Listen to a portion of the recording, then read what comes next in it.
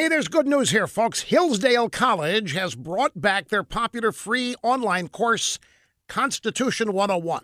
Hillsdale is the authority on teaching the Constitution, and you can take a course that's based on the same curriculum that Hillsdale students use with the same amazing professors.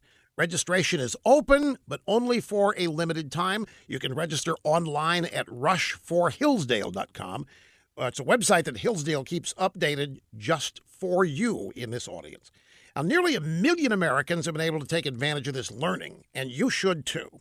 When you take Constitution 101, it displays that you really, really care about freedom in America because you care enough to study it, to understand it. Sign up right now free at rushforhillsdale.com. Become an even more informed citizen by taking this free course from Hillsdale. You have to know liberty to defend it. Rushforhillsdale.com. Even before President Trump landed in Singapore for the summit meeting with North Korea's rocket man, the drive-by media was predicting, hoping, that President Trump would bomb out. Politico had a weird slant on Trump's supposedly imminent failure. They said that Trump's nixing the Iran nuclear deal would loom over the North talks and would undermine his efforts to get an agreement. It's total hogwash. The Iran deal was rotten from day one. Obama sidestepped Congress because his deal could never be ratified in the Senate. Nobody was for it. Obama's deal guaranteed that Iran would become a nuclear power.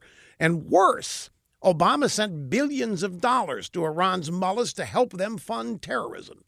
I mean, that's not the stated reason, but that's what happened. It was rotten from the get-go, and the Norks have a relationship with Iran.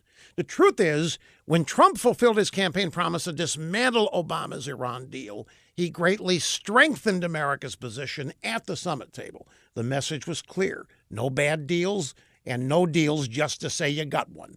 That doesn't mean the Norks are going to play ball, but at least they know that under Trump, the days of America getting suckered are over.